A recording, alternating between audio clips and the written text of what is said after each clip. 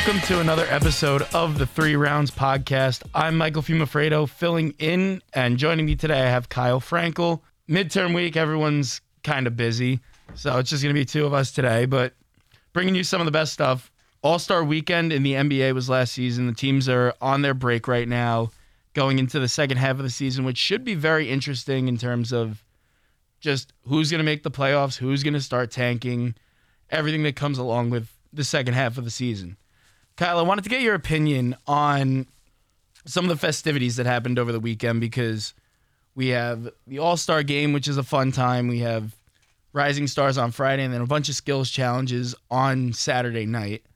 But what everyone's saying is the dunk contest was the dud of the weekend. What's your opinion on what they can do to fix it? What's going on? Why is this a trend that we're starting to see? Yeah, I mean, it absolutely was the dud of the weekend, and I think everyone's expectations are just kind of still in tune to the dunk contests of even 2016 and, many years before that. It used to be something that every player wanted to compete in. It was a huge deal, and now it's just, I think players are concerned. They don't want to get hurt. It's not worth it. I mean, what's the point in winning a meaningless trophy and doing these crazy dunks and risking a season-ending injury? There's just not a point for a lot of star players. But I think the way they fix it is, the problem is you don't have those star players doing it anymore. And the problem is, if you look at this year's and last year's, it's almost all rookies and young players and not really even star rookies. It's Obi Toppin, it's Juan Toscano-Anderson, it's role players. So I think they need to figure out some way, some incentive to kind of draw those bigger names in and those high-profile names in, because that'll not only make the dunks better if you get better dunkers, obviously, but it also just brings more of an audience in, because the fact of the matter is people would rather watch the top players in the league do the dunk contest than watch, first, second-year role players from contending teams and not contending teams. They'd just rather watch the star players. And here's what I've noticed is over the years, you've had multiple different competitions. I remember years ago, there was something called the Shooting Stars competition. I don't know if you remember that, but those got canceled. The skills challenge has been changed up hundreds of times, even including this year, which we'll get to later, the new format. They tried doing it with the dunk contest, and it was just awful. I think it was maybe 2013 or 14, right before that amazing one in 2016. But they had a minute and a half each to just throw alley-oops to each other. Yep. And I'm watching this. This was the worst thing I've ever seen. But we're gonna do a little bit of a history lesson here for, I guess, this one. But 1998 or 1999, they actually canceled the dunk contest, and people were outraged. And then fast forward to 2000 or 2019, I forget the exact year, but Vince Carter comes out and puts on probably the best show anyone's ever seen in a dunk contest. So maybe that's the key. Cancel it one year. You can have outspoken stars. I feel like LeBron would probably say something if we love the dunk contest. If it comes back, I will compete. Boom. You just fix the dunk contest. So win by losing. Maybe that's the fix. No, I agree with you. I think that's definitely a possibility, because I think if you take it out, right now a lot of players kind of see it as just this dumb thing that they would rather not compete in and rather not risk. But I think if you take it away, you can kind of get out and show them how essential it really is, and they can really, voice how important it is to them. And I think when you get them to realize that, you'll get a lot of those higher profile guys in. But like you said, I think there is some way. Changing the format hasn't worked in the past for the dunk contest. I think you could change it in some way to work. The thing I don't like is that they just have their attempts and they go, and if they miss them, they're just kind of walking back and the music's playing over them. It just doesn't really feel special anymore, whereas they used to get in these crazy outfits. It'd be this huge deal. And I think another way you fix it is, I think they should have to submit their dunks ahead of time.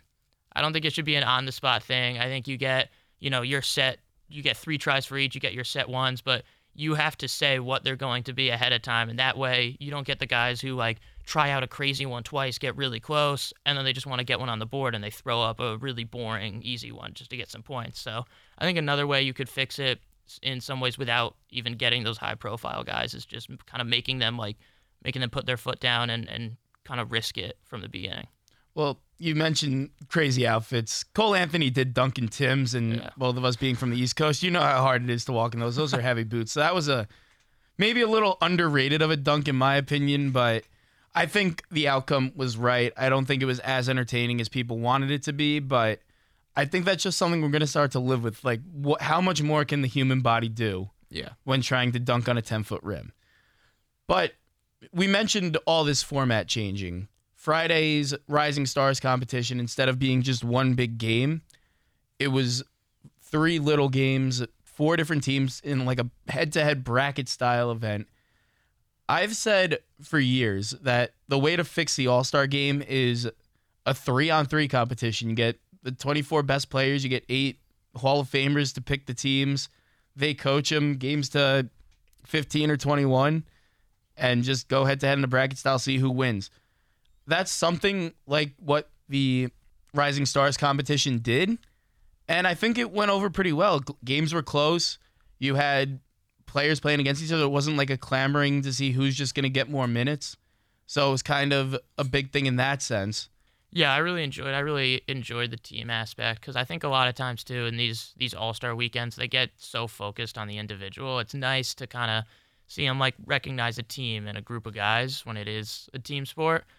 And I hadn't really thought of that, but I think that is actually a great idea. And I think if you look to like the NHL, for example, does it really well. Like All-Star games at this point, they're not meant to be played serious. And one of like the problems with the All-Star games is with the Pro Bowl and the NBA, they play these All-Star games and they try to make them like they're a serious game, like they're a serious competition, but they're not. Yeah, no one's playing Nobody's defense. playing defense. Steph Curry's taking 30 shots from like half court. You got guys like someone wants to do a cool dunk or an alley-oop, everybody just kind of gets out of the way. Like that's not, and that's what's going to happen. It's not a real game. And I think the NHL has like struck a really nice balance with doing their skills competition, and it's a way for the NHL to get these guys to like really show off moves that they don't get to do very often in game scenarios. And I think the NBA should try to take that same approach. And like you said, with the 3-on-3, it can be a lot like of a less serious tournament, more of like a street ball style type of feel. And you can get these guys the chance to like do moves that they can't do in real games.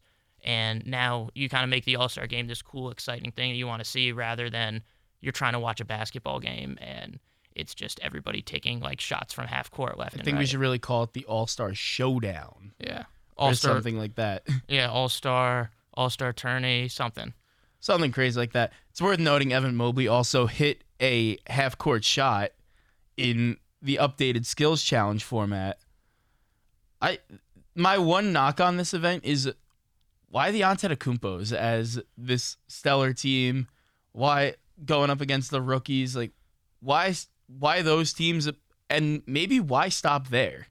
Yeah, that was a fun event to watch. Just guys teaming up with their buddies and kind of getting on the court, and it made for an interesting format that I'd like to see how they can do it moving forward. Yeah, and I think you could even work that into like adding some new events in. You could work in some, still keep obviously like the solo competitions, but work in like some team maybe shooting competitions, some team like alley-oop or like, coolest. You could even get like the trampoline out, get like the coolest group dunk, coolest, like group play. Just like different things that you could try to work in more of that team and so that we can see guys that we don't get to see play together, like do really cool moves together.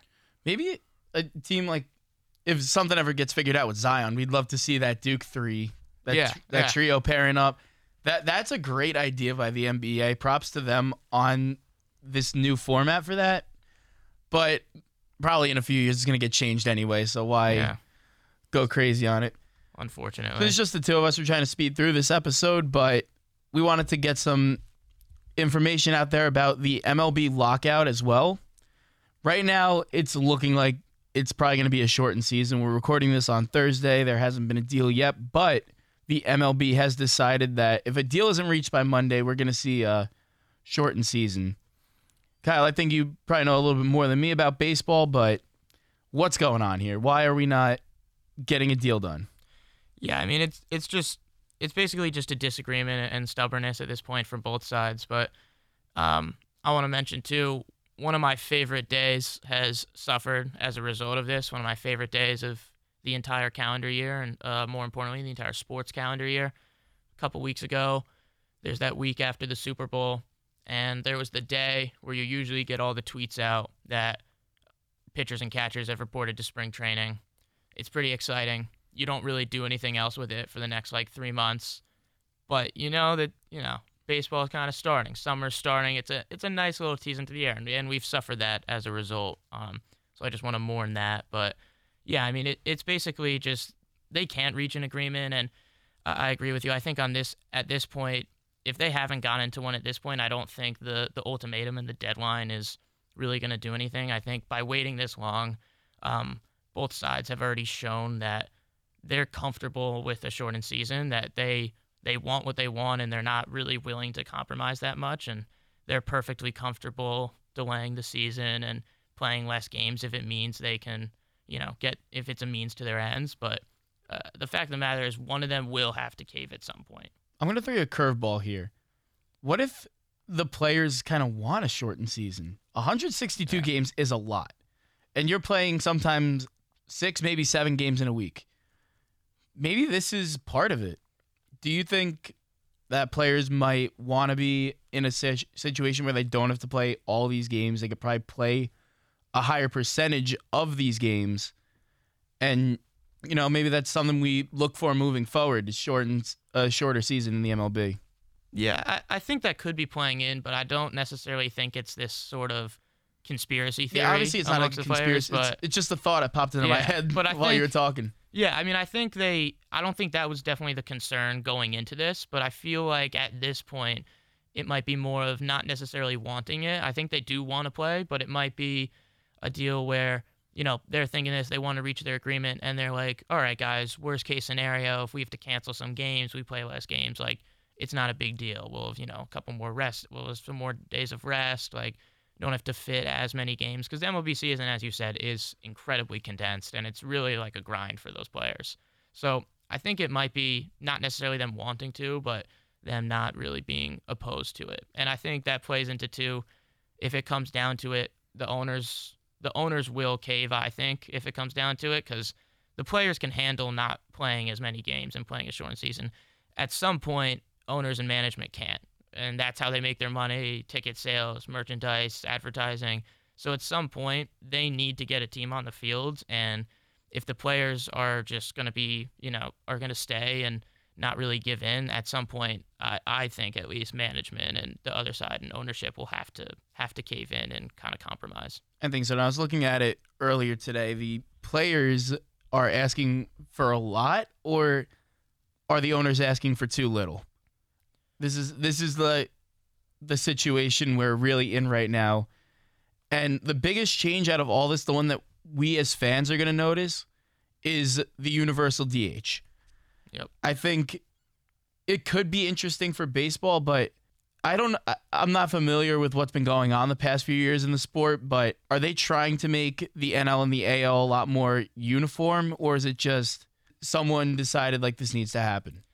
I think it's more along the lines of pitchers just don't really want to hit anymore. It's not, they don't teach it anymore. Pitchers, while it still used to be limited, 20, 30 years ago, you still had pitchers who they would take batting practice still at practice. They would pitch and they would, do a couple reps in the cage. And while they weren't great hitters, they still knew how to. And I think nowadays you just see everybody is so hyper-focused on positional training, specialty training, and pitchers aren't doing any hitting anymore. They don't get in the cage at all. They don't practice it. So the thinking is why are we doing it? Why are we having our aces risk injury with pitching? And especially NL to AL, a lot of it's not fair to have, an ace in the NL maybe getting injured, taking it at bat or having to, run from home plate to first, rather than your pitcher in the AL just gets to pitch and then go hang out in the dugout and, eat for an inning. But, I mean, I personally don't like it. I think